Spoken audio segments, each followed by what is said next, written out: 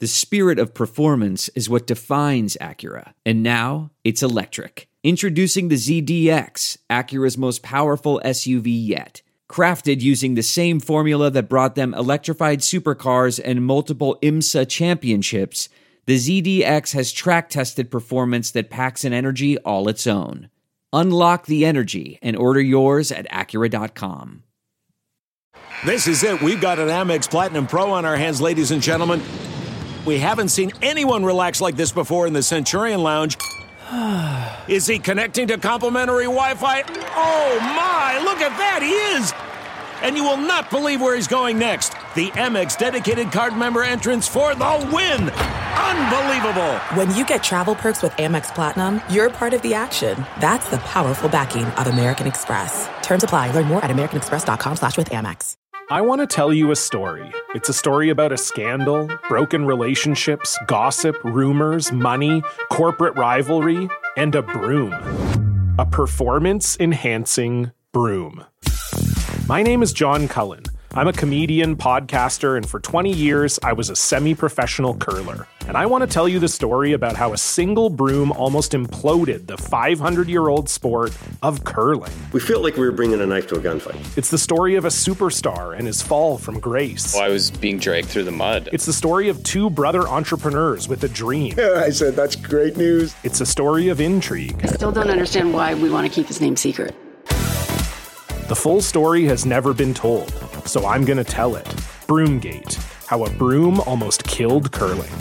It was a year I'd like to forget. To listen to Broomgate, search for Broomgate in your favorite podcast app. That's all one word, Broomgate. The following is a presentation of the Speed Sport Podcast Network.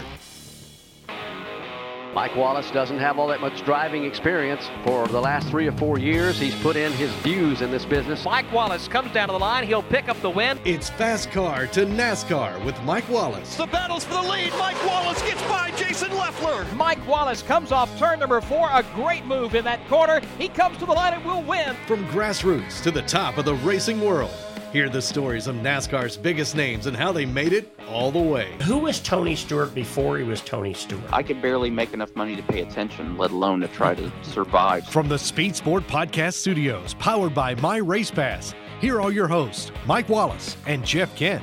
Welcome to Fast Car to NASCAR with Mike Wallace, part of the Speed Sport Podcast Network, powered by My Race Pass. My name is Jeff Kent. Strap yourselves in, pull those belts tight. We'll take you on a journey from short tracks across America to super speedways and everything in between. Today's guest, Mike, no doubt one of the biggest names in the sport. His career as a driver got an unlikely start in 1969 when a driver's strike at Talladega left NASCAR President Bill France Sr. looking for replacement drivers. By 1971, he was racing as an independent driver using the number 96. He changed to number 3 in 1976 as a tribute to Junior Johnson. As a driver, he proved to be very capable, registering 6 top 5 finishes, 76 top 10s, and 5 top 10 points finishes. He retired from driving in 1981 and put a guy named Earnhardt behind the wheel. But that only lasted 1 season. Ricky Rudd was hired in 1982. However, Earnhardt returned for the 1984 season, and together they formed one of the most potent combinations in NASCAR history. He is a multi-championship car owner in Cup, Xfinity, and trucks. Inducted into the NASCAR Hall of Fame in 2017. Check this headline out, Mike. 16 NASCAR championships, 200-plus victories, 1 million laps, and counting. Let that marinate. Richard Childress joins us. Say hi to Mike Wallace. Hello, Mike and Jeff. How you guys doing? Really good. I'm awed by greatness right now. I thought that was really cool. 1 million laps and counting. Yeah. And that's hard to believe. I mean, I think I've watched most of them myself, though. Yeah, Richard, you say that, and that's really unique because you're one of the few car owners that, it appears to be like at every event you have, every race that's going on. They catch you on television a lot, standing on top of your hauler, and if it's a good day, they always, air a response. You're talking to your driver. So kudos to you and your involvement in your race team, not just a team owner, but you're there, man. You're making it happen. Yeah, Mike, I've been going, I guess, from about '73 until '85. I never missed an event, and then I got hung in Northwest Territory and missed a race and come back, and I didn't miss one until way up in the late '90s, and then I'm trying it. I try to take me 2 or 3 a year off. Well, you've accomplished so much, and normally the way our show works, we ask you who were you before who you are, which means we go back in time. But if you don't mind if we change it up just a little bit, just for Richard Childress, because it's an honor to have you on the show. But in 2022, in the latter part of 2022, you and your team were just the talk of the garage area. And the talk of the garage area is because there was the potential that you were going to hire Kyle Busch.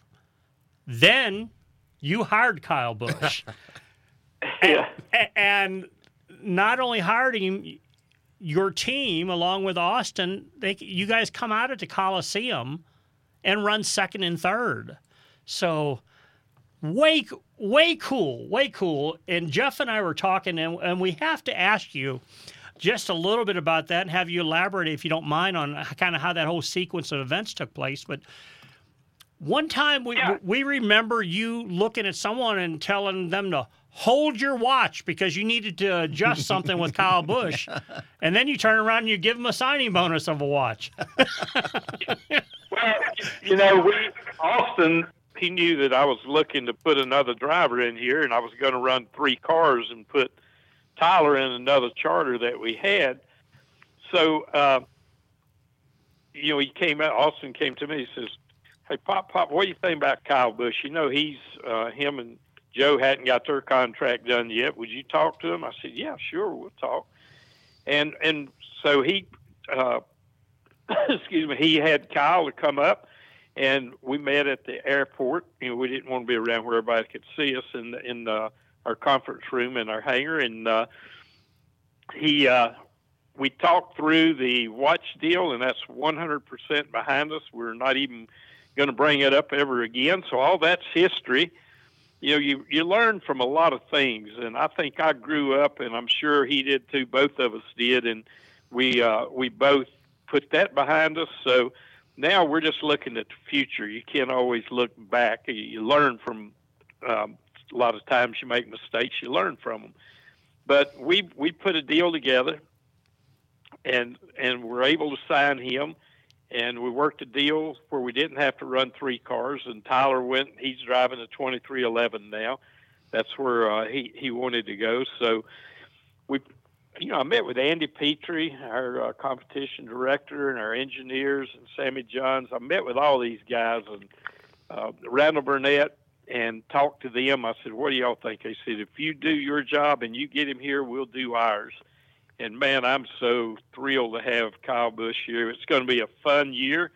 It always – everything's great, and then you'll have 2 or 3 bad races. That's where you find the strength of your team and your relationships, is when all those deals don't go just right. And we both know that. Kyle and myself know it, and we're ready for – good days and bad days, and we're going to have a lot more good days than we are bad days, and I'm looking forward to it. He is such a talented man. I can't tell you, just sitting there watching him, even at the Coliseum, come from the rear to second place and burn his tires off, or he was really coming. I think we had a shot there, and Austin, he still had tires. He passed him right there at the end. Kyle let him go, hoping he'd catch the 19 and he could pass them both when they got to racing. Yeah. And for that reason, fun deal. And for that reason, because he's such a talented guy, I mean, he's a generational driver, right? For that reason, I personally don't think there's going to be that learning curve that a lot of teams have right out of the gate. I think you guys are going to be successful right out of the gate. You must feel that way too. I do, and with Randall Burnett and Andrew and all the guys on that team, we kept the complete team, maybe all but 1 or 2. We got to make sure our pit crew we got to execute. If we execute, we'll win some races this year, a lot of races, I think. And what it's done, it's made Austin better, and I think Austin will even make Kyle better. If Kyle could be better, I think them two working together. Because here, Kyle don't have 3 other guys that is out there, and the deal. It's him and Austin, and they have a good relationship. They had a relationship before he ever came up here with their wives and talking. And so I think that it's going to really be good. You know, I'm excited to get to Daytona. You know, Daytona, anything can happen. But I told him, I said, that's one race I want to be part of when you win it. You know, I don't want to win it. You know, we want to be part of Kyle Busch winning the Daytona 500. We were part of Dale Earnhardt winning the Daytona 500 and Kevin Harvick and Austin Dillon. It's a big deal to be part of something. And he hadn't won Daytona, I think, in 17 years. We want to check that box for him, and we want to be part of it. So that's one of our goals right there. That's really exciting. That is exciting, and here we go. You got me fired up for the Daytona 500. Yeah, you know, a little history, Richard, that you wouldn't know nothing about, but your great crew chief you have there in Randall Burnett. We used to call him Randy. He grew up in St. Louis, and my wife used to race go-karts against Randy. That little boy was the fastest kid in go-karts. He cooked everybody, man. He was so bad fast, and he's such a good crew chief, and we had him on this show back last year, and he was telling me how much of a pleasure it was working for you and how excited, because you're such a good executor. You put all the right people in place. So, man, I'm excited for the Daytona 500. I know. That's going to be a great combination. It'll be fun to watch. Yeah, so... Yeah, we're gonna do everything we can to have him there on that last lap. Yeah, well, your team and you, and we'll probably reference you more than the team all the time in this conversation, but you know how to get that speedway stuff done. You were nice enough to give me an opportunity back when you started the 33 car. We went to Talladega and kind of run a test car for you down there with Realtree on it. And I was driving that car, running second to Tony Stewart down the back straightaway, and it exploded a right rear tire. But and Richard goes, do me a favor. He says, I know it doesn't sound too appealing. He says, but we need a motor test. How about let us fix this thing and go back out and just keep running? And so it was fun at that point. So let me get to what our real show and concept is, Richard. Where and how did you get started in motorsports? Take me back in time and before all the great stories we just talked about. But where did Richard Childress start racing? How did you get involved in it? Well, it's a long story, but I'll give us a speeded up version of it, because we figured we could talk to you for about 8 hours, but you don't have that much time. But you know, when I was a kid, my dad passed away when I was 6 years old, and my mother remarried, and I had a stepfather, and we were probably 9 years old, something like that, and. So my stepfather said, I'm going to the races tonight. You boys want to go? I said, yeah. So I had, I think just my older brother, my younger brother, which was Larry, went with us. We was watching it. We seen these kids selling peanuts and popcorn. And I said, man, that'd be cool. Let's get us a job and we come and watch the races. So we asked him, he said, yep, you can, but you boys are going to have to walk. So back in, a kid could, in the middle of the night, go out and walk the streets or do whatever you wanted to. We'd walk all the way over, and we'd go by Billy and Bobby Myers' race shop, and we'd get in the car with them in the back of the car, and he'd drag us over there in the race car. That's when they towed them with a tow bar. Or however we'd get there, however they were going, we would do that, or we'd walk to the track. And then that night, the race would be over 11, 12 o'clock. We'd walk home. And you couldn't do that today, for sure, kids couldn't. So we did that for a couple of years, and I said, man, if I ever get the opportunity, I want to race. So when I got, I did that and went to the races and worked for other race teams, old Gerald Robertson, and I can go back a lot of history where I was just helping people work on their cars and just hanging out with all these racing guys. And it just was a special deal for a kid to be able to do it. And then as I got to, I wasn't quite old enough. I think I was 17. You had to be 18 in to even get a NASCAR license, I think. Hell, it might have been 21. But anyway, we forged my mom's name, went out and bought an old $20 taxi cab. And that was my first race car, a 47 Plymouth. and run it in the $99 claiming division at Bowman Gray Stadium. That was my first outing. And I had a partner, Jerry Cooper, even in on that $20 car. And it was so much fun. I got to drive it to second. We flipped. He drove it to first. I drove it to second. So then we became a two-car team, and that's how I got started in racing, going back in history. Wow. It's a great stopping point. We're going to take a timeout right here. When we come back, more with team owner Richard Childress. You're listening to Fast Car to NASCAR with Mike Wallace on the Speed Sport Podcast Network, powered by My Race Pass and NASCAR Digital Media. Welcome back to the Speed Sport Podcast Studios. You're listening to Fast Car to NASCAR with Mike Wallace. My name is Jeff Kent. Today's guest, no doubt, one of the biggest names in the sport, Richard Childress on the line. And once again, here's Mike Wallace. Well, Richard, I was intrigued by you. First of all, forged mom's signature. Then you had a $20 car and a $20 taxi cab. And yeah, you split the driving time. So take us from there. Tell us more about that. Well, we ran Bowman Gray Stadium. So the next week we bought an old '54 Plymouth, and I think we paid $40 for it. And we had another guy throw in some money on it. So I started driving it, and Jared was driving the old 47, and we raced there at Bowman Gray Stadium for, I don't know, a year or so in the claiming division. Then I went to the hobby division, raced it. Then I went to modified and started running modifieds at Bowman Gray Stadium. And then in between that period, I was making some money. I'll go into that some other day, but it was all legal, close as it could be. I never did anything that wrong, maybe run a gambling house or something. But anyway, I had a 62 Ford Fairlane, and we turned it into a dirt car, and I had a partner on it, and we'd switch out driving it. And we started running dirt, and then I got me a dirt car. Had an old 55 Ford was the first one, I think, even before we had the Fairlane. And we ran those things, hitting all these little local dirt tracks and stuff.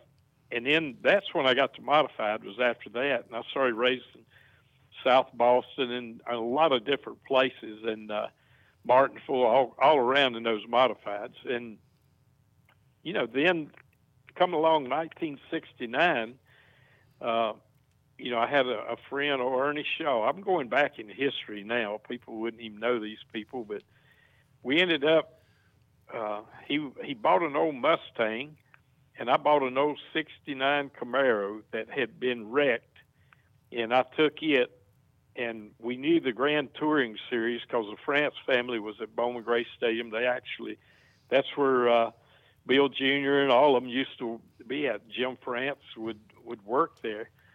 And I didn't know that. They used to work at Bowman Gray Stadium? Oh, they ran it. That's where Bill met Betty Jane, was at Reynolds Park over at the swimming pool. He worked at Bowman Gray Stadium. I don't know that they owned it, but they promoted it. And Alvin Hawkins was the promoter, but the France family was there. They did a lot with Bowman Gray Stadium. Wow, I didn't know that, Jeff Kent. That's amazing to me. Nor did I. Yeah, okay. Yep. Yeah, you'll have to do a little research on that. But anyway, we just being there at the stadium and everything, I just fell in love with racing, and we found out about the Grand Touring Series that was going to start.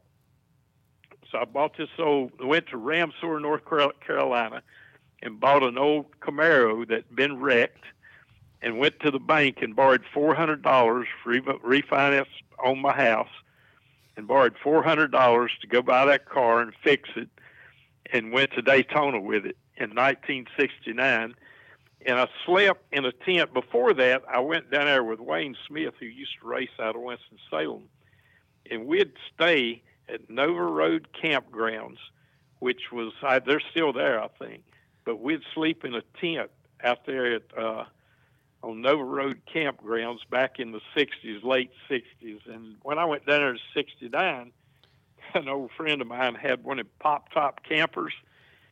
Oh, man, if I could tell this story, it'd take all day. But anyway, we went down there, and that's what we stayed in 69 when I raced my first race. I qualified 8th right outside of Lloyd Ruby, which I don't know people. Oh, that's a famous name. Know it, but Yeah. Parnelli, all the big-time drivers was in that first race, Grand Tour, and it was called the Grand American then.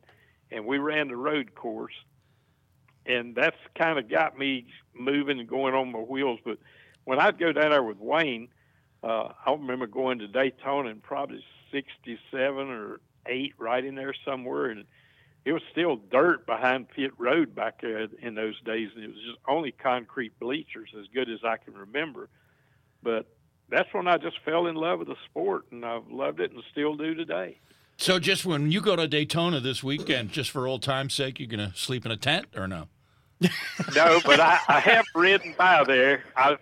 Occasionally I'll ride by there just where I remember. You never forget where you come from. Right. So many people just never forget where you come from.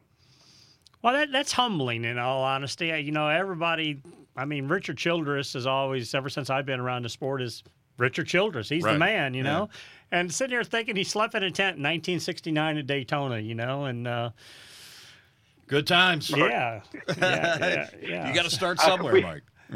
Yeah, it's a lot of people think I'm just some old rich guy that went out here and, I'm got into racing. Here we are, I'm doing all this, but that old $20 investment wasn't a very bad investment. Well, if you look back in time. Without a doubt. I just want to let you know, Richard, when you just made that comment about somebody thought you were just a rich guy or something, your Wikipedia page tells about how you're a NASCAR race driver, and then it says he became one of the wealthiest men in North Carolina. So the world. I hope you don't believe everything you read on the internet. I printed it out in bold print that I wouldn't miss it. I've always said if it's on the internet, it's got to be true, right? Yeah. Oh yeah. Yeah. No, yeah. Great story. So but after that, I've been very fortunate. I've been blessed because of a lot of people I surrounded myself with. If you want to see who you are, look at the people you're around or tie yourself with.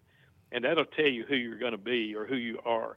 From the time you're a kid, you just look at that kid and look at the people that are around, and it usually tells you where they're at or where they're going. And I've been fortunate in life to really hang with some good people. My granddaddy was a preacher. He was a holiness preacher, and I learned a lot.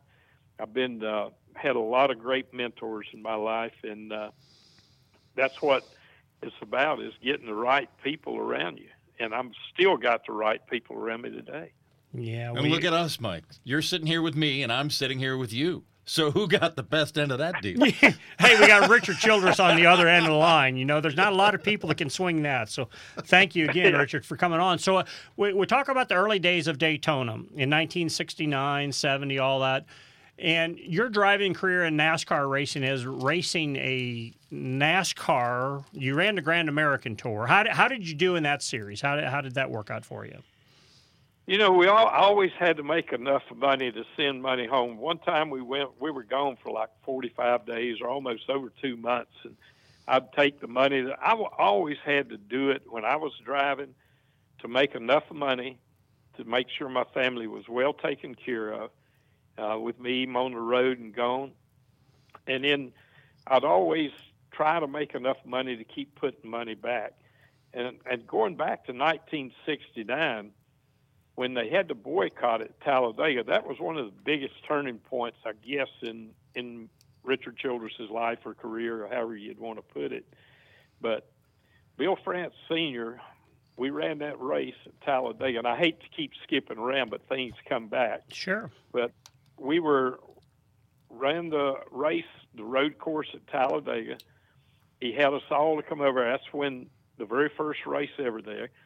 And the Cup guys back then, there was a Grand National, boycotted because the speeds were too fast. They were over 200 mile an hour, 201 or 2. And some of them just boycotted, loaded up their cars, and left.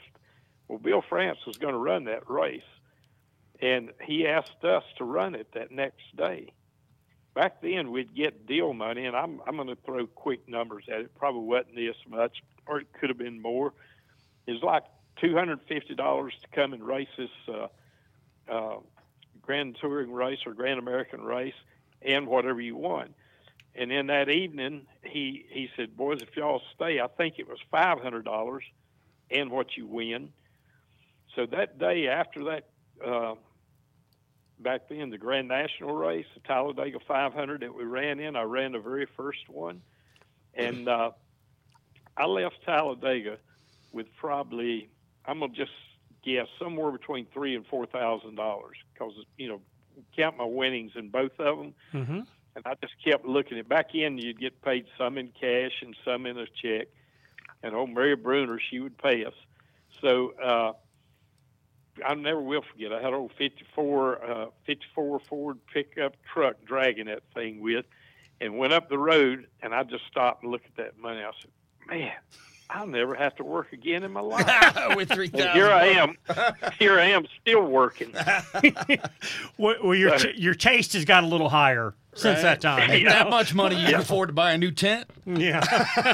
Yeah, but I took that money and come back and bought a little piece of land, built a garage, financed part of it, and then I opened a garage called Central Automotive over there on Highway 109. We raced out of there, and so that was a big break to be able to get that kind of money to get started. So the strike at Talladega set you up pretty good for a while there. Then it gave you a launch to get a piece of property and move Build on. the building. Yeah. So since you ran that first race then at Talladega in the Grand National Series, did you continue to run more races, or was that just like a one-off deal for a while? That was a one-off, and we kept running all the Grand American races. We'd go on a tour. We left one time, and we went to all down through Huntsville, Birmingham, all them tracks in Alabama. We ran about 20 races before we ever came home, all the way up north, Stafford Springs, Oxford Plains, and would run the race. I'd send whatever I could back home, make sure my family had money. So that was the days back then. And in 1973, well, it really happened in 72. We were at Iceland, New York, maybe on that same tour racing, and I told this old guy, his driver had a little problem. And he said, "Will you drive my car tonight?" And I said, "Sure, man. I'd love to get in that thing. It was a good car." And I think I run second or third to Bobby Allison. I can't remember. Bobby won it, and I ended up second or third or wherever it was in there. And it was a grand touring race. And I was in his car. I let my brother start my car just for the deal money. So in 73, so a lot happened in 72 from that time on, but in 73, Tom Garnes, who owned LC Newton Trucking, he owned that car and stuff, and so he asked me, he said, "If I build a cup car, will you come and drive it?" I said, "Sure, I'd love to." So he built this Laguna Chevrolet back in 73, and I went to Daytona, made a race with it. That's back in, it had 50, 60, cars in it.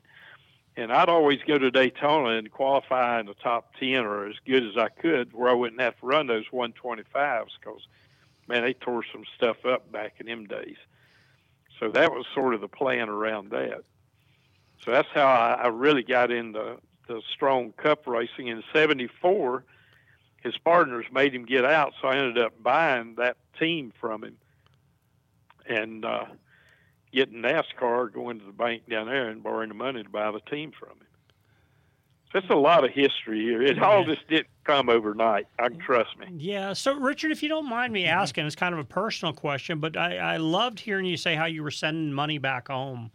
At that time, when besides being married, children-wise, what do you have? I know of a daughter you have, but is there other children? I just had one daughter and my wife in house, and they had payments and they had to eat and everything. So I'm trying to think.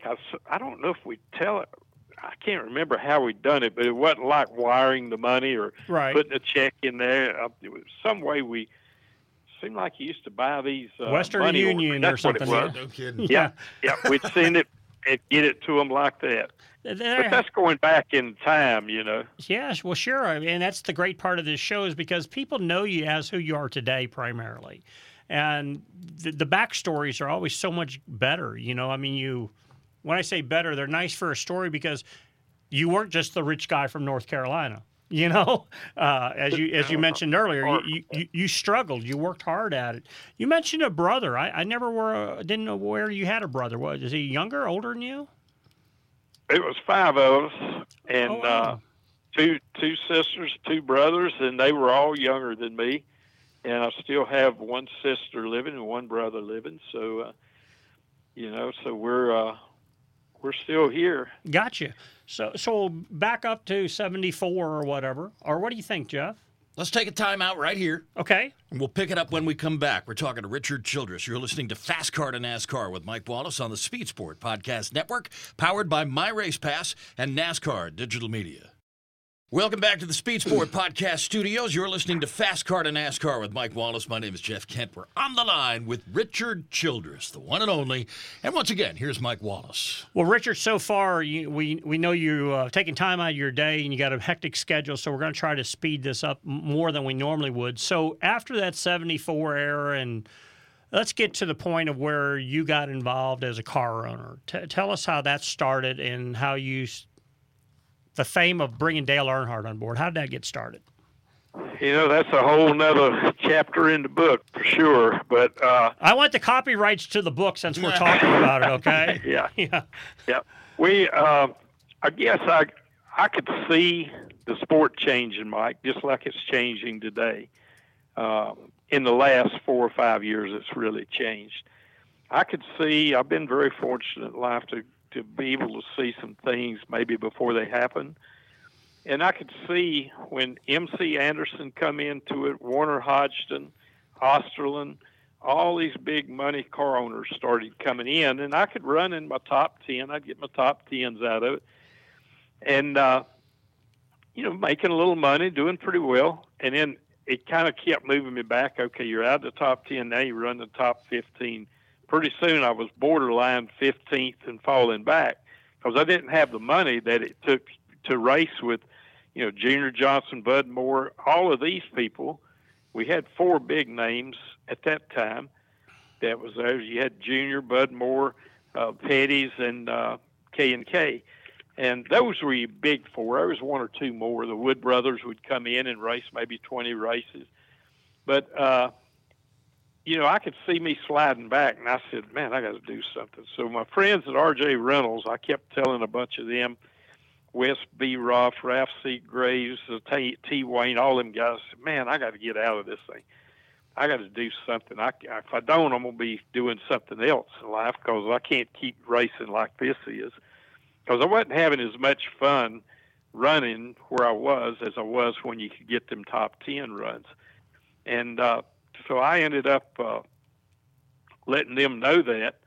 Well, they came to me and said, hey, would you talk to Dale Earnhardt? You said you wanted to get out of the car. I said, yeah, but I said, I'm not really sure that I want to get. It was a hard decision, at the time to quit racing. I wasn't ready. I was only 30-some years old.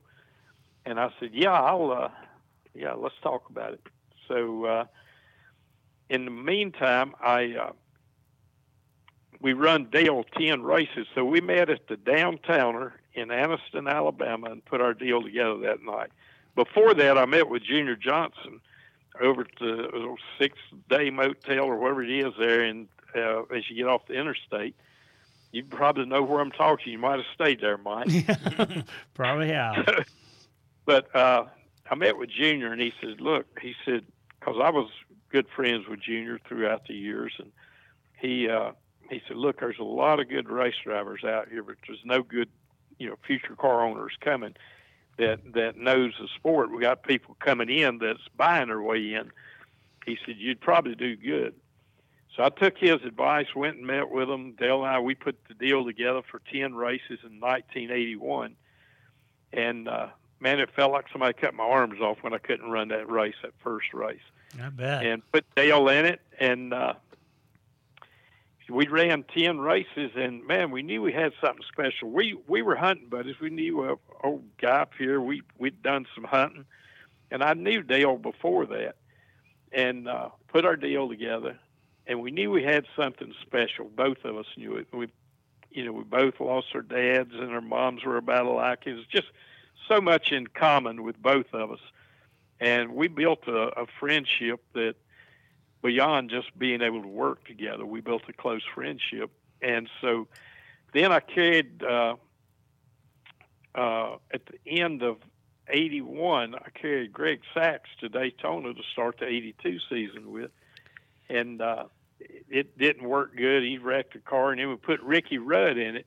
Ralph Seagraves brought Ricky Rudd, said, Piedmont Airlines wants a young and up-and-coming driver. I said, hell, that's me.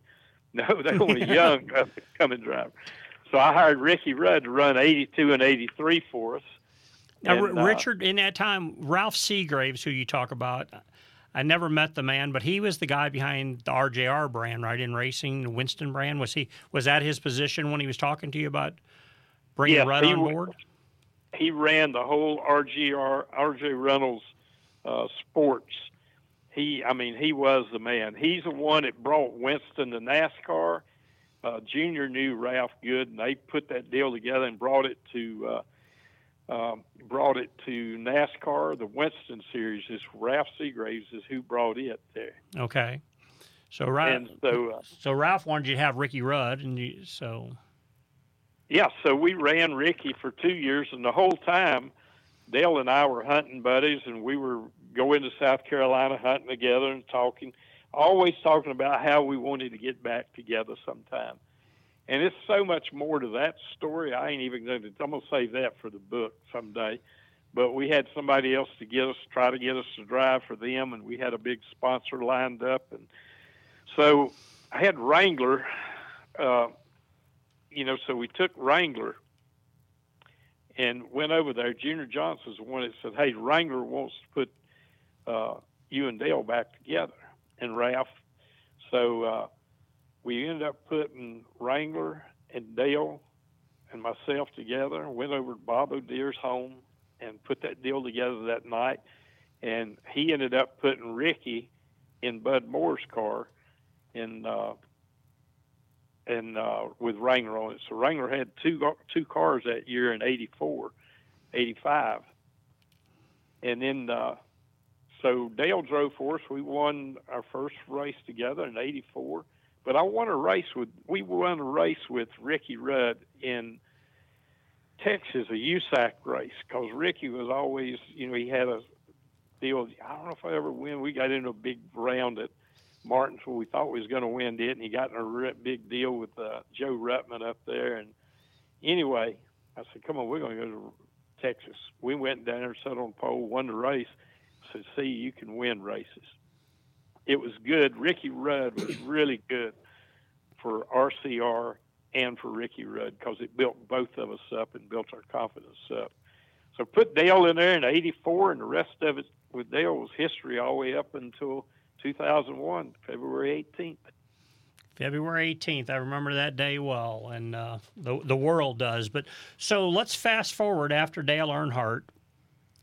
What was the next progression? I mean, that had to, for your friendship, your business relationship, all the ties you had together, that had to kind of subdue it a little bit, but as a businessman, you had to keep going. Yeah, well, we, that night after that, I went back and talked to my wife, and I said, we're going to sell this thing as soon as I get back home. I'm going to get out of it. I'm out of racing. Lost my best friend. Dale was our franchise for RCR. So we, it was a tough deal. It was a burden. It still bothers me today, even thinking about it.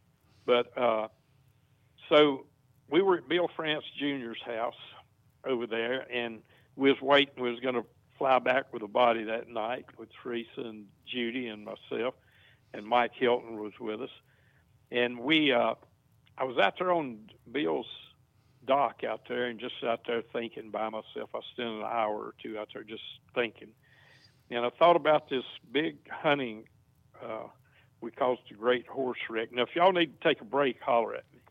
Yes, but so we got to think about that great horse wreck, and Dale, I fell off the mountain. The horse. It's a long story. Anyway, we get back to camp that night, and I said, Dale, if I hadn't have made it off this mountain today, you'd have had to went on and race next weekend. We were on the way to Phoenix. He and I were, and we were hunting. And I said, if I hadn't have made it off this mountain, you'd have had to went on and go and race at Phoenix. He said, well, if it ever happens to me, he said, you got to go race. So it hit me like a ton of bricks standing out there. Stood there for a few minutes, emotional, and I went back inside. I called Bobby Hutchins. I said, Bobby, we're going to Rockingham. Paint the car white, call NASCAR, get the lowest number you can, and be at the shop tonight. Have Kevin Harvick there. I'm going to put Kevin Harvick in the car if he wants to drive it. I knew he did because we was going to put him in another car the next year. So that's how all that went down. If it hadn't have been for the great horse wreck, I might not be here today. So I got to thinking what Dale told me, and we went to Rockingham racing. Well, you guys had a premonition, the great horse wreck. I know we'll have to get to that at some other time, but wow. And you mentioned Bobby Hutchins. I ran into Bobby a week ago at a gas station. What a small world. But so you continued. You took Kevin Harvick on to Rockingham, and then you, was it a week later, 2 weeks later, you guys shocked the world and you won Atlanta? Yes, 3 weeks later, we on the third race it was, I think, that year. We had Daytona, Rockingham, and Atlanta, and we go down there and win Atlanta. Just like, it's almost scary if you're in our museum up here and watch the race when Dale won that race and beat Bobby Labonte by just a barely nose. And then Kevin Harvick comes right back with one of Dale's cars the next year and beats Jeff Gordon by just a nose. It's almost scary to see how both of those came down the same way. But we did that, and we won the race, and I think that was a healing point. We had a lot of healing points that year for the fans and us as well. Mm-hmm. Dale winning that race, Dale Jr. winning, Steve Park winning, and, just so much stuff went down. Dale Jr. won Daytona in July. So many things was little healing moments. A lot of people still suffer from the loss of Dale, but those were healing moments at the time when we needed them. Oh, that's inspiring. I'm glad to hear that. So I'm going to fast forward because I know you're on a time crunch here. You come to 2022. We have a brand new, your career is documented from that point. Everybody knows how great RCR was at that point. So we come to 2022, and I'd like to get your opinion on what I call the current status of NASCAR racing. Not in depth, just a quick overview, because earlier in the show you'd mentioned racing was changing back years ago, and it's changing today. When this whole new car design that come about, did that fit Richard Childress Racing? Did you like what you were seeing, or you didn't know what was taking place, but you were going to just stay part of it? Yeah, I knew it was coming from 5 years ago, not this exact piece, but I knew that there was going to be change coming, and some pretty serious change. And we've got a pretty good size operation here, from fabrication to engines to a lot of different things. And I started diversifying back probably 4 years ago, doing military work and a lot of other outside work, and because I could see the change coming. And sure enough, when it came, if we hadn't, we'd have had to lay a lot of people off in our fabrication shop in a lot of areas, because now we're having to buy this stuff. So this whole car is a different change, but the biggest change in this whole car is so engineer driven. NASCAR's done a great job so far of keeping the rules and keeping everybody pretty much in track. But the thing is so engineer driven, every component, everything about the car. And now, before, it may take 100 thousandths to make a difference. Now 20 and 30 thousandths is making a difference in this car.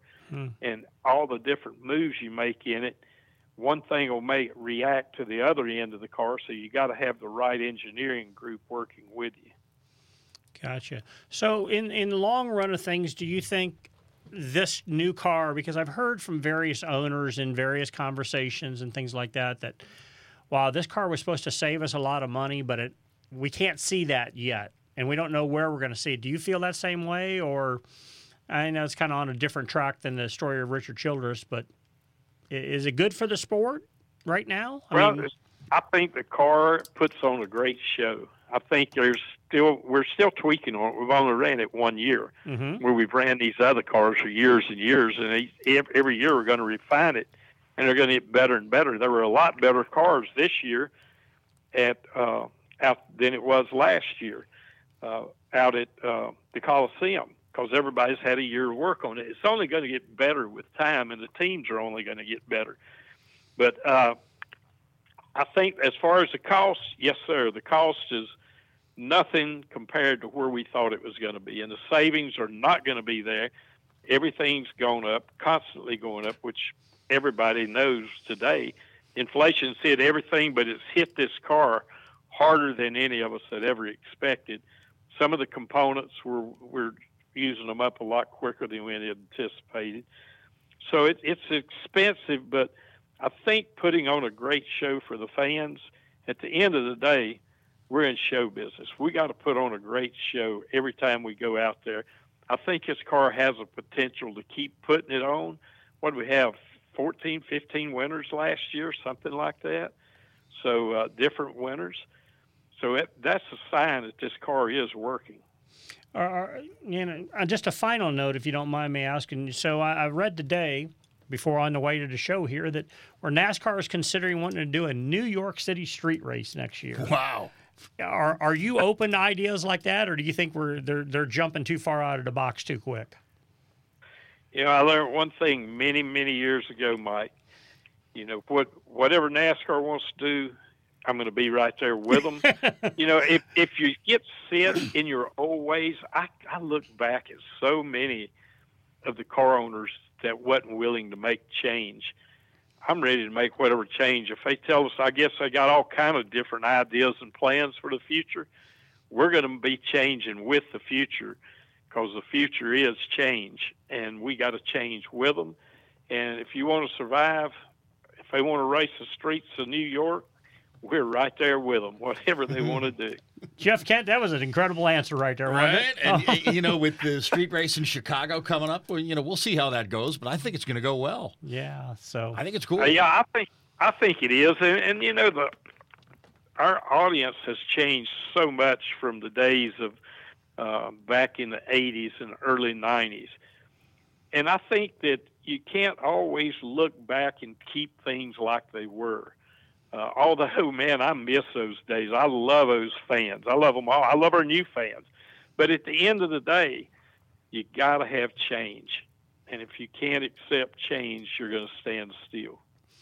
Well, Richard Childress, you're the master and the successful person that has sustained change, started from the 60s all the way to 2023, and you're on top of the game. And I can't thank you enough for taking your time to come talk to Jeff Kent and I and what do we call it, Jeff? The whole world. The whole world is listening. Yes. Richard. Thank you, guys, and thanks for keeping our sport rolling, guys.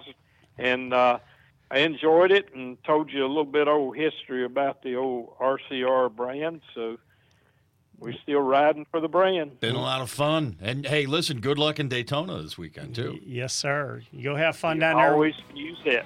Win you a race. Thank you very much. All right. There goes Richard Childress. You've been listening to Fast Car to NASCAR with Mike Wallace on the Speed Sport Podcast Network, powered by My Race Pass and NASCAR Digital Media. We'll see you next week.